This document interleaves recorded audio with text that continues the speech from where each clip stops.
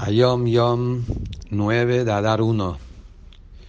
Cuando uno va a la calle y piensa letras de Mishnayot o de Tanya, cuando uno está sentado en el negocio y con un Humash, con un Teilim, esto hoy, en nuestra época, es mucho más precioso que en el tiempo cuando las calles estaban iluminadas con la luz de la Torá. No hay que caminar en la calle con corazón vacío, una forma de decir sin Torá en la mente. Uno debe tener Torá con que caminar cuando va a la calle.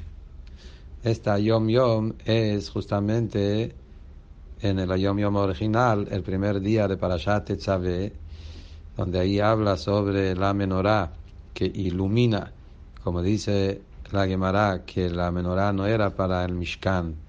Hashem no necesita luz, es para iluminar también todo el mundo. Y ahora con las letras de la Torá que uno camina en la calle, esa es la forma de iluminar el mundo.